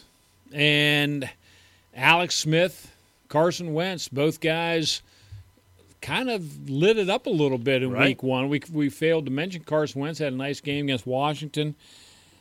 I don't know. Kansas City's got to be riding high. I like Kansas City. I just think they're a better team right now. And 24-19, Kansas City. Yeah, I wanted to predict a bit of a letdown, and I think that may be a possibility. But Kansas City, you talk about Ben complaining about the atmosphere at Heinz Field. And by and large, I think he's right. That's a different conversation for a different day. That's become a real bougie Pittsburgh crowd. I don't know if it's the price or the Red Zone channel or what it is, but it's not what it once was. Kansas City is still that, and I think that makes the difference here, right? So I got Kansas City 29-23 should be a good one. Jaguars riding high at home after 10 sacks taking on the Tennessee Titans. I wasn't stunned. I took Tennessee to win last week. I wasn't stunned they got beat by Oakland, obviously. But Jacksonville, Jacksonville suffered a lot of damage from the hurricane. They're at home. They're riding high, 1-0. Can they continue? I mean, Jacksonville 2-0 in the division and Tennessee 0-2. I find that highly unlikely, quite frankly. But I don't think it's going to happen, but only at the Asylum you get that type of conversation. I'm going with one of my upset specials of the week, Jacksonville 23, Tennessee 21. You took in changing your mind at the end anyhow, you took my whole rationale for picking Tennessee here. Until I see it, there's no way Jacksonville's sitting 2-0 in this division. Until I see it, I just don't believe it. So I'll take Tennessee here 31-20. Although, to be honest with you, I won't be stunned if you're right. I really wouldn't. But it has nothing to do with the X's and O's, the players on the field. It's just the Jaguars. Right, 2-0 in the division. Come on. Right. All right, Rick. Boy, I have to talk about Stinker Bowl 2017 here as the Colts host the Arizona Cardinals. Yeah. Look, I said Indianapolis is the worst team in football. I think even traveling to Indianapolis, Arizona is going to show them how bad they are. Arizona 37, Indy 16. Yeah, 26-6. I don't know how Indy gets in the end zone unless Marlon Mack breaks a long one. All right, Rick, Panthers at home hosting Bills. Should be a little better test for Cam Newton. Yeah, I think it's going to be a good game on both sides or on both teams. Buffalo had a nice win against New York, but it was New York. Carolina had a nice win against San Francisco. But I think they're both on a lot more equal plane than those other two teams. I like Carolina at home. I think Cam Newton gets a little sharper. I think the offense expands a little bit, talking about Calvin Benjamin and so forth. I like Carolina 27, Buffalo 23. Yeah, we're almost right on there. I got the Panthers 30-24. No, not a ton to talk about there. All right, Rick, how much time do you want to spend on the Raiders hosting the Jets? I think I'm going Oakland. Okay, that's bold. I think I'll go Oakland in this one at home against the Jets. I have it 37-14. I just can't see the Jets generating much offense. No, I mean, here's my analysis. Raiders 114, Jets 3. All right, moving on. The L.A. Chargers, Rick, at home in a 30,000-seat stadium that they haven't sold out yet. I'd love to have time to talk about the whole L.A. experiment one of these days. Taking on the Miami Dolphins coming off of that Week 1 bye. Yeah, you have your team in L.A. there, pals. You all happy now? Why don't you put them back in San Diego? Did you see the Coliseum? Did you look in on any of that Rams game? Yeah. That place was 40% full. Yeah. If that. It was embarrassing. Yeah. And look, they're going to get a bump for a year or two with that new stadium. But I screamed this when they were talking about this for 3 years now. They don't have the interest in it. It's a basketball city. They love the Dodgers. And it's a college football city. They don't care about your NFL, especially two teams. This is crazy. No, they keep losing teams, but they keep dumping them back in there because L.A.'s big. Look, San Diego's good size too, and they support the Chargers. Put them back there. I don't like saying Los Angeles Chargers anyway. Yeah, I can't get used It stinks. I'll be saying San Diego probably until I'm dead. So, Friday. Maybe. I don't think San Diego did. Say it. We have a 1-year reprieve. For Okay, 1 thanks. year, they are the San Diego Chargers. I just don't think they're going 0-2. I picked them to take the Western Division this year. I think I'm going to be wrong because I think Kansas City's a better team, but I still think San Diego's right there. Or Los Angeles. So I'm going 30-24, Chargers. Yeah, I'm going to take the Chargers here against a really good defense. Melvin Gordon looked better than I thought he would. Keenan Allen, a little slow to get going, but he managed to get in the end zone. I can't imagine Hunter Henry takes an O for again. This offense is just too good. And I'm going to have to see it from Jay Cutler in a regular season game to believe he can go on the road all the way out to Los Angeles, even though they've had the week off. So, again, should be less of a concern. But I don't know that they have the offense to go out there and keep up with L.A. So I'm going to take the Chargers here, 29-26. All right, Rick, this ought to be a good one, too. Seahawks hosting the 49ers.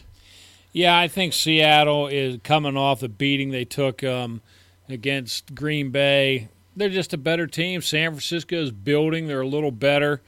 But I like Seattle 31-16. Yeah, I think Seattle gets healthy here after really a beatdown, an absolute beatdown. We can talk about that, how bad their offensive line is there in Seattle. We've talked about it with Cincinnati and Houston, some of these teams. Seattle's is bad, and I think that's going to affect them down the road, but not here as the Seahawks win 27-10. Rams, we talked a lot about it. Can they follow up that performance last week as they host the Redskins? I don't know if they can or not, but I really don't like Washington traveling. They didn't look good either. No, they're a dumpster fire. Their defense is not as good as Los Angeles's. I'm going Rams, my second upset special of the week. I'm going Rams 34, Washington 30. Yeah, I'm with you. I thought maybe we differ on that one, but the Redskins just aren't good, Rick. They have no running game to speak of.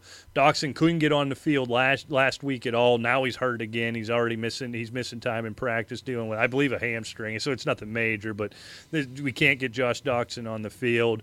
I'll tell you what, Jordan Reed looked limited with that toe. He didn't look like himself. They barely targeted Jamison Crowder. I think they've got a lot of problems. It was a tumultuous offseason in Washington. I think we're seeing it roll over, and then to take that beating, well, they kept it close, but to lose that game and then travel all the way against a team that's feeling pretty darn good about itself, I think it's a little bit ugly, but I got the Rams here, 23-20.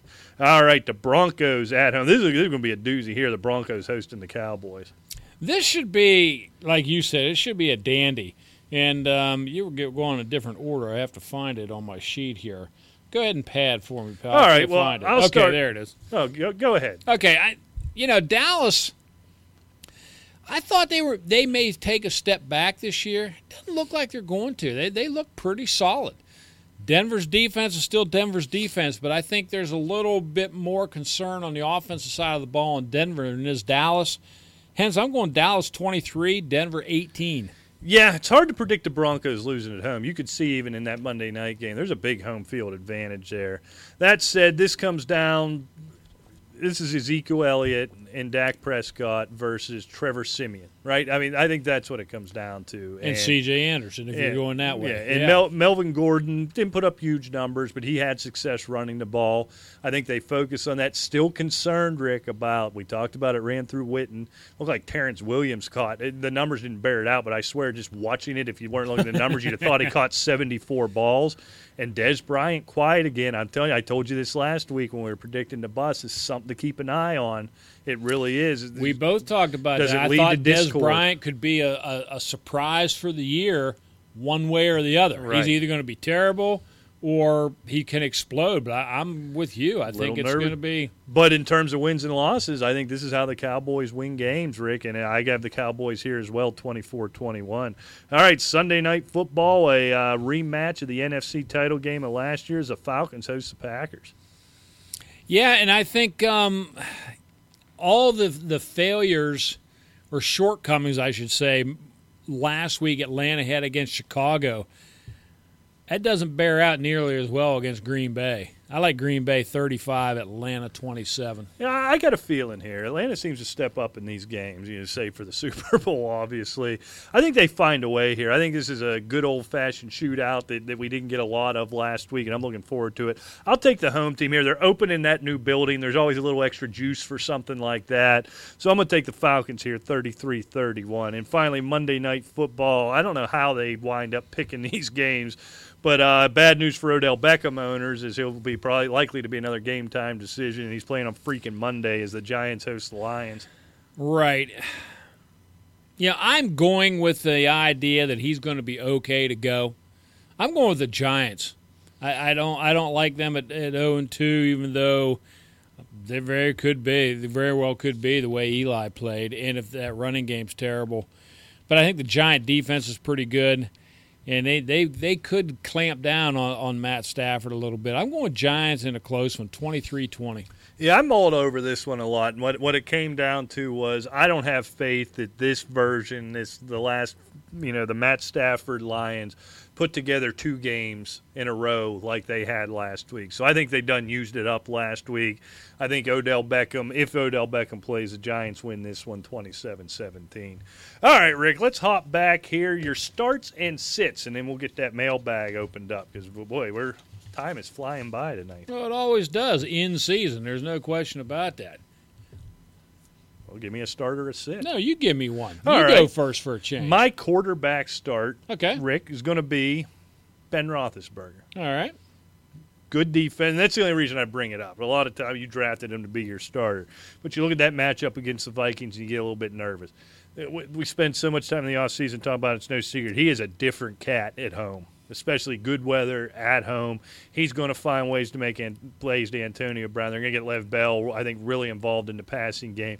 They're going to find a way to put up near 30 points. And so I think Ben Roethlisberger finally has it's been one bad game, yeah, but has a big week here in week 2. Yeah, I know what you're saying. I went with a quarterback start Yeah, I mean, obviously, you've got Brady or Rodgers, you're starting them. But if you're one of these guys maybe on the fence and got one deep, I don't know, say like a Cam Newton, Kirk Cousins, something like that, I'm going to throw this to you. You got Arizona playing Indianapolis. Carson Palmer could be in for a big bounce-back week. And I kind of like Carson Palmer this week. Yeah, and I'll tell you, if you're playing in daily leagues, his value's gone down, right, and people are shying away after that. I think there is long-term concern for Carson Palmer, but I think the Colts are that bad that he'll go out there, a little bit of revenge on the mind, and have the ability to pick them apart. That's a good pick, a good deep streaming type of pick. I like that. All right, at the running back position, Rick, I'm going to go with Alvin Kamara here. I think you look at what Kareem Hunt did. I think they tried to use Kamara in a similar fashion against the Vikings as the Chiefs used Hunt against the Patriots, and we all saw the success there. I think Kamara is clearly the guy. He's going to get the bulk of the work, and assuming Patriots defense is even only improves 50%, which would be a massive improvement for last week. I think Kamara can put up some numbers in a game that could get away from New Orleans early on. See a lot of that check down stuff to him. I think he could put up big numbers. Yeah, it's very, very possible. I mean, everything you said makes perfect sense. It's going to be interesting to see which way they go, during the season. It could turn into just a real split here. Right. But, no, I agree with you. I'll tell you what, I really like, especially with Doug Martin on suspension, I like get Jaquiz Rodgers in there. I think Jaquiz Rodgers is a good start at home. This is week 1 for them, basically.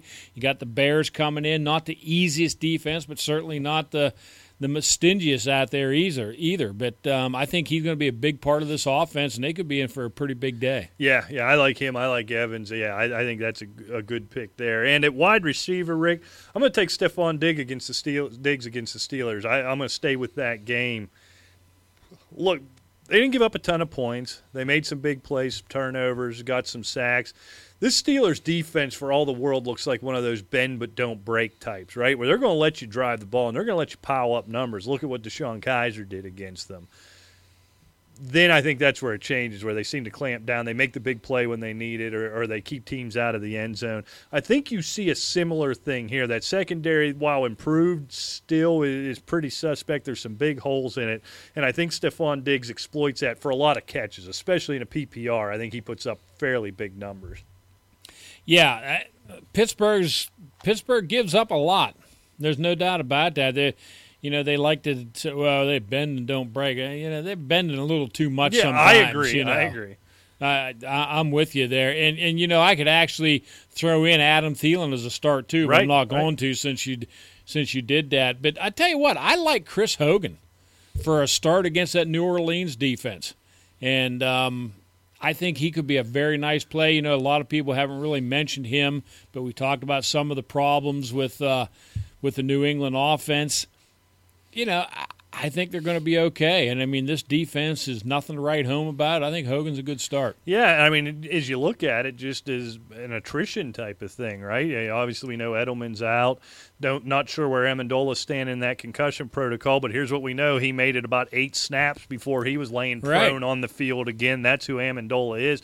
Well, early on in that game, it looked like we talked about, they were trying to fit him into that Edelman role. He's just not durable enough. Chris Hogan, I think, takes over that workload. Yeah, I agree. And speaking of which, since Houston is playing tonight here, Fedorowicz had a concussion. He's on IR. Yeah. I mean, how serious could that be?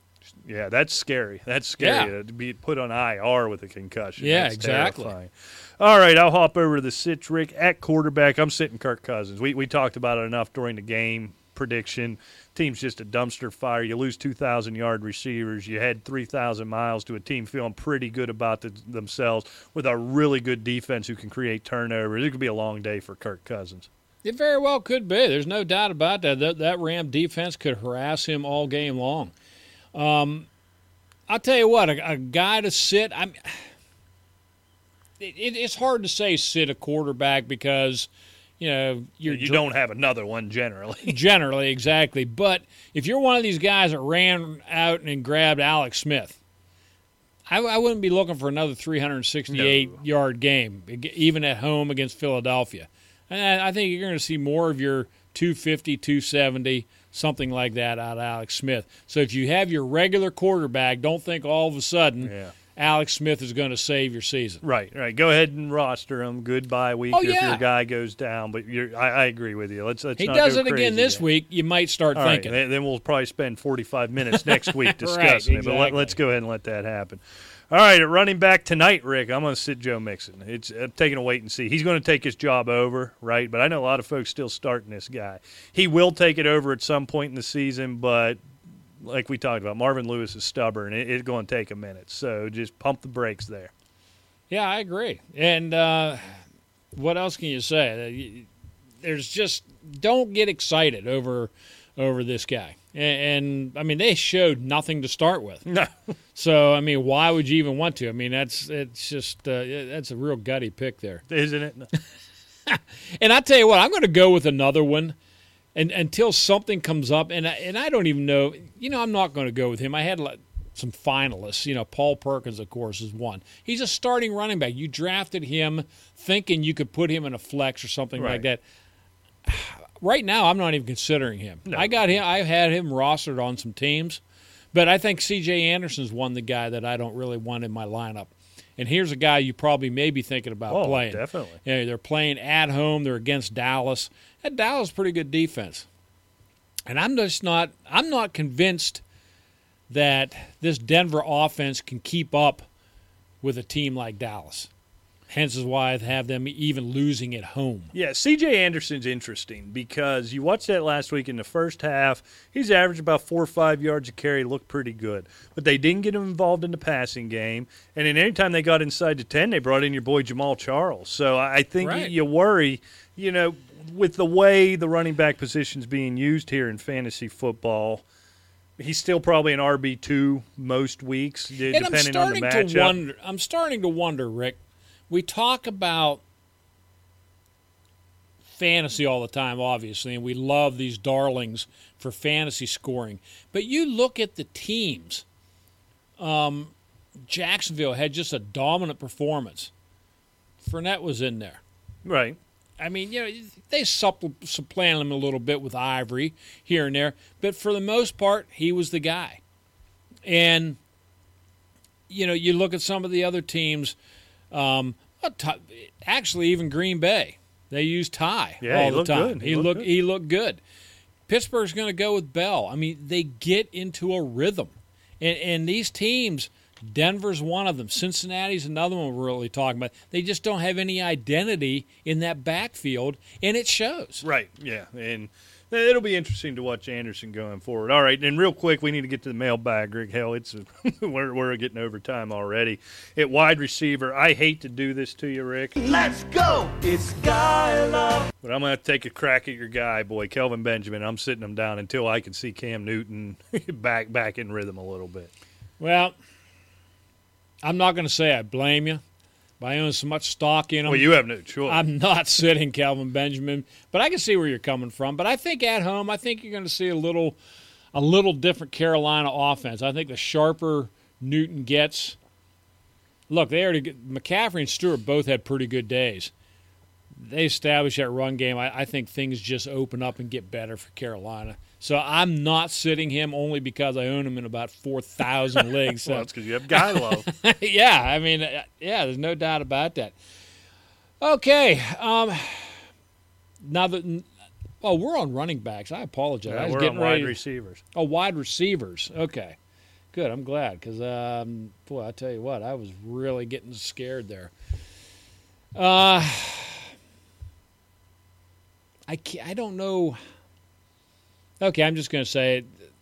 Sterling Shepard. A lot of guys really think all of a sudden he is the guy in New York. Surprised me how irrelevant he was last week with Odell Beckham out. Yeah, I mean.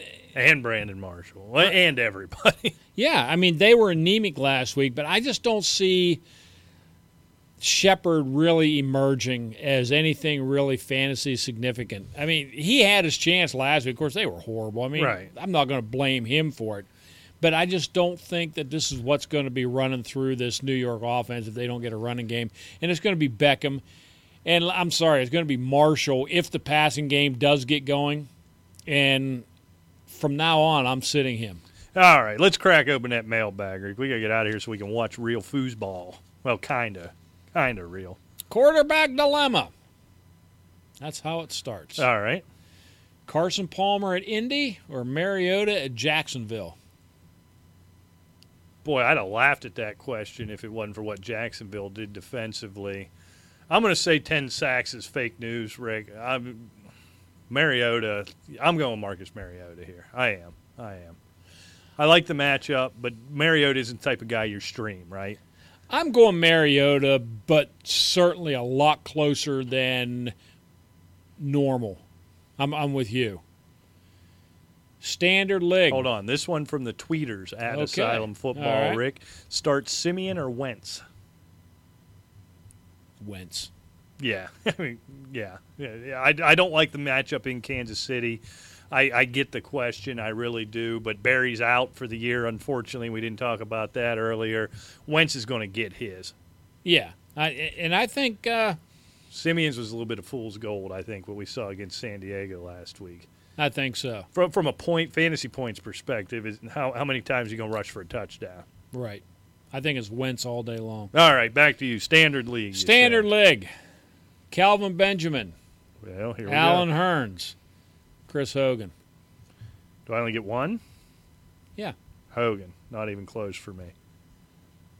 Okay. I think I'm going to do the same thing. Okay. Well, it doesn't say if it's, please write in. Tell us if it's standard, PPR, Get your whatever. stuff together here. Crowell at Baltimore or Hyde at Seattle. I have McCoy already starting. Yeah, it's a nice little trio that you have there. And this week it's Crowell. And I think most weeks it's Crowell. I think it is too. I agree. Unless San Francisco really starts pounding the football successfully, I think you have to go with Crowell. Pick 2 in PPR. Got your little pencil? Oh, I'm ready. Okay. Now, don't get confused when I start reading them because there's a little trailer at the end here. Okay. Devontae Parker, Okay. Mohamed Sanu, All right. Shane Vereen, Okay. Rashard Matthews, Okay. Ted Ginn. I need a wide receiver and a flex. He needs a wide receiver. I didn't want you to go, what's Shane Vereen doing in here? Yeah. Well, I'm not smart. All right, so I'm just going to rank them for me. Parker, Matthews, Parker, Matthews, Sanu, Ginn, Vereen. I rank them in that order. Okay, we only need 2. All right. So you want Parker and Matthews. Yes. I think I'm going with you. I might have Matthews slightly ahead of Parker, but who cares? Yeah, the order doesn't matter. Yeah, very close. I'm with you. Okay, we have, it is standard. This is standard. Okay. Golladay at the New York Giants or Aguilar at Kansas City. Boy, that's interesting. You got the upstart. Aguilar was a little bit of a surprise to me. I'm going to go with Golladay. I want to play the hot hand, right? It's kind of exciting, kind of fun to watch. It's a much better it's hard to say that, a much better defense. Arizona should have been a better defense. Good deep threat, Aguilar. I got to think they get Alshon Jeffrey a little more involved. Give me Golladay here. I think I'm going Golladay, too. We talked about that in the preseason. We were wondering who was actually going to carry the ball on Detroit and who was actually going to get red zone targets on Detroit. Well, I tell you what, all through the preseason and in week 1, Golladay gets red zone and end zone targets. I like Golladay. This is a standard league. I'm going Golladay. Trade question. Blow it up. We need an explosion. Yeah, I do need an explosion on there. I don't believe we have one. Okay, trade question. I have this, I guess. Where'd it go? It's not quite what we want. We'll tear it down. There'll be an explosion on there next week right. because we got to blow it up. It's week 1, we lost. Shut it, just tear it apart. I have until Saturday, and this is a PPR league. Now, get your little pencil out. I got it. Have yourself plenty of room. Oh, okay. I have as running backs David Johnson, Marshawn Lynch, Tevin Coleman, LeGarrette Blount. As wide receivers, I have Jarvis Landry, Adam Thielen, Pierre Garçon, Okay. Devontae Adams, Okay. Travis Benjamin, and Robbie Anderson. Okay. Now, here's the offer. I was offered Fournette, Britt, and Djax for Landry, Thielen, and Adams. What should I do? Tell that guy to go F himself. That's what you should do. I would too. He's trying to tempt you with DJ being out, tempt you with Yep. getting in Fournette, but you're taking that's your top 3 wide receivers right there. You can make an argument with Garçon some weeks, but I think you're fine if you're only starting 2 with that roster of wide receivers. Obviously, it hurts bad losing DJ, but you can start Marshawn Lynch, LeGarrette Blount, supplement him with Tevin Coleman when you need. Yeah, tell them to get bent. I mean, right now, I'd be starting Marshawn Lynch and Tevin Coleman. It is PPR. Right. You still have Thielen. You had Devontae Adams, and Jarvis Landry is now back in your lineup. Yeah, you missed him in week 1, but he's back. Yeah, I mean, sure, Fournette offers some help in a running back thing, but with Lynch and Coleman, not bad. What's Britt and Djax going to do for you? A couple of big games with Jackson. If he gets open, Britt does nothing. Right. And you're losing across the board. Yeah. Tell them what? Get bent. Yeah, Go there F you go. yourself. I Get believe bent. was my first reaction. Okay, standard lig. I have Melvin Gordon, and I got Kareem Hunt as a sleeper before Ware was hurt. Who Nice. should I start? Kareem Hunt, DeMarco Murray. I tell you, that's tougher, I think. I didn't necessarily like what I saw out of Murray, but still it wasn't enough for Henry to get any work, right? So Murray's still the guy there, but you got to ride that hot hand, right? I'm going to play Hunt until he proves that was an anomaly. It's going to be 2 or 3 weeks before I even consider sitting him down. Yeah, I mean, Kareem Hunt's at home playing Philadelphia.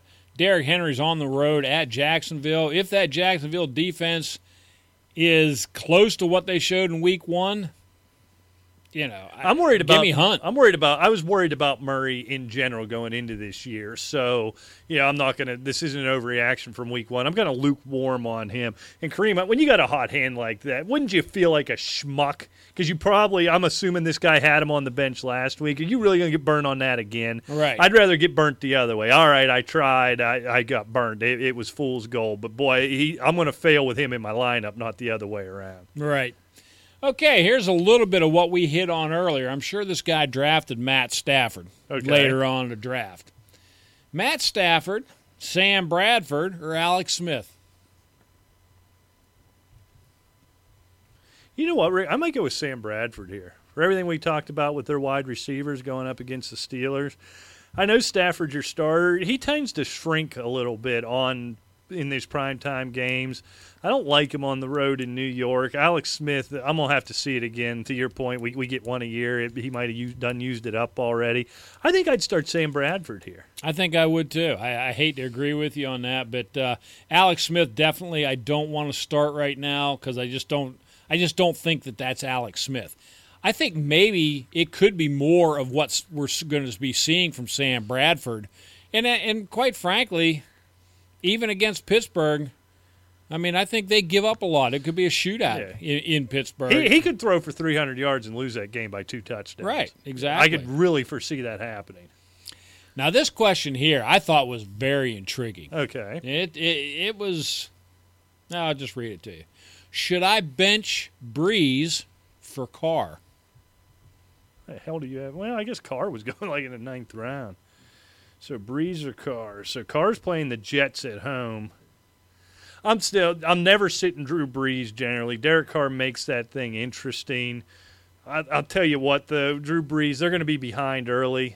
That is even if they have a massive improvement, that New England defense is still going to be bad till everybody gets healthy. I can't sit Drew Brees here. Why don't you trade Derek Carr or trade Drew Brees? I don't think that's the question. Trade one of them, though. I don't think that's the question. It's a little crazy. The poor guy's trying to figure out something here. In a regular 1 QB league, it seems a little foolish to be carrying those two. Find somebody who owns Cam Newton. Now that you've destroyed this poor gut, chaps. Well, he botched it. So you're going with Breeze. I'm going with Breeze. I think I'd go with Breeze, especially this week. What could turn into a shootout with New England. Or them trying to come back from a 30-point halftime deficit, yeah, it right? could be garbage points as well. Who knows? But it's still Drew Brees. He's still going to be a top 3 or 4 quarterback, period. Or you know what? On name recognition, hell, trade Breeze. I'd love to have Derek Carr as my every week starter. I think you're going to get a better return for Drew Brees. Trade one of these guys. But come on, send us an email on the trade offer for Breeze or Carr before you make any deal. Well, yeah, because I want to see. I don't want to see you get ripped off. Yeah, you don't do anything till we sign let's off see. on His it. name's obviously. Jason. Remember that. Hello, Jason. All right. I was. Let's hit your. Nope. Here we go again. We blowing it up. I was offered Terrence West for Kerwin Williams. Should I? Yes. Oh, absolutely. Absolutely. I think Williams is in a 3-way split. Not 3-way right away. Chris Johnson, I think it'll take a while for them to get him involved. West's the guy. Yeah. Buck Allen's going to get his touches. But right now, Terrence West is the guy. We have no danger of Kenneth Dixon coming in later in the year. He's gone for the year. Woodhead's gone till, Thanksgiving darn near. I mean, that's an exaggeration, but he's out for a long time. Terrence West is the man in that offense, bad as that offense may wind up being. Yeah, I'd take that in a heartbeat. Yep, I would too.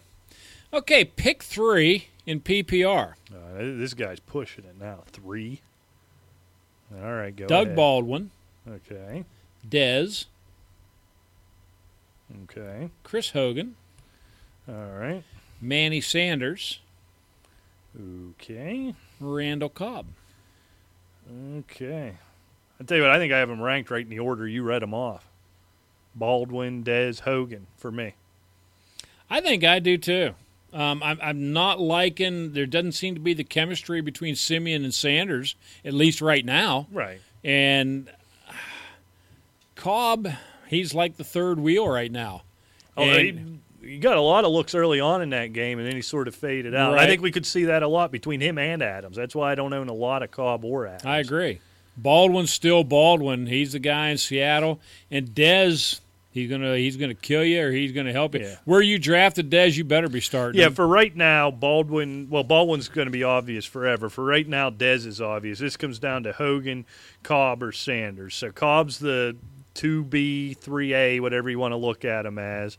Emmanuel Sanders has Trevor Siemian as his quarterback. And bad as week 1 was, Chris Hogan's probably now the third target under Right. Tom Brady. So I think that actually solves itself pretty easily if you look at it that way. Hit it. Oh, This again? is the last one, baby. All right, good. I want to watch The football. last question. Let's do it. I was offered Phil Rivers and Doug Martin for Derek Carr and Amir Abdullah. Okay, so you're waiting a couple weeks to get Doug Martin. Amir Abdullah is useless to me. I don't understand why. Again, he got all this run this preseason. He is our present day CJ Spiller. He feels like Quit trying to make him happen, Yeah, because it ain't. Yeah, it's like Bishop Sankey all over again. Yeah. I don't know what it is here Right. with this guy, but I guess the question is, am I willing to get rid of him and give up Derek Carr? Is there a big gap between Rivers and Carr? Probably not, but there is a gap there for me. There's a gap, but I'll tell you what, I think if Martin comes back healthy, I think your running back stable has just remarkably improved compared to Abdullah. I still worry about Martin, but I think he's got a higher upside than Abdullah. I think not knowing what his other running back situations are. But if you're looking for a real good 2, which I have to assume he's looking for here, if you're looking for a really good 2, then, yeah, go ahead and make this deal. If this is a bonus piece, Doug Martin to replace a C.J. Anderson or somebody, Right. I think they may be in the same level. Stay away from it. But, yeah, I think I'd be all right. Yeah, if you had a David Johnson and you really needed another guy, this is a deal to be making. Yeah, you're not losing that much going Carr to Rivers, I don't think. No, you're losing some. I agree with you because I think there's always going to be – I think Carr is well on his way to elite status, and Rivers is going to be right where Rivers is normally. He's not going to kill you, and he probably won't win you a championship, but, I mean, he's certainly serviceable in enough points. But I would do that if you have lost somebody. And that music means thanks again. We are done with another week. Keep the questions coming. We'll answer them up till game time. AsylumFootball@gmail.com or on Twitter @AsylumFootball. Don't forget, I think we got to get better at this. We're on Fake Pigskin, fakepigskin.com. You can find us there. Still have for a little while, so listen up, Asylumites, asylumfantasysports.com. Will run for a few more weeks here until I have all the bugs worked out with me trying to use Fake Pigskin's system. I'm struggling a little bit, but I'll get there. And once I have that up and running, I'm going to shut it down. So keep that in mind. Good luck this week. Until next time, we'll see you. Take care. So I drove by her house, and sure enough, that ain't my truck in her drive. Man, this ain't my day tonight. It looks like she's in love and I'm out of love. That ain't my shadow on her wall. And Lord, this don't look good at all, 'cause that's my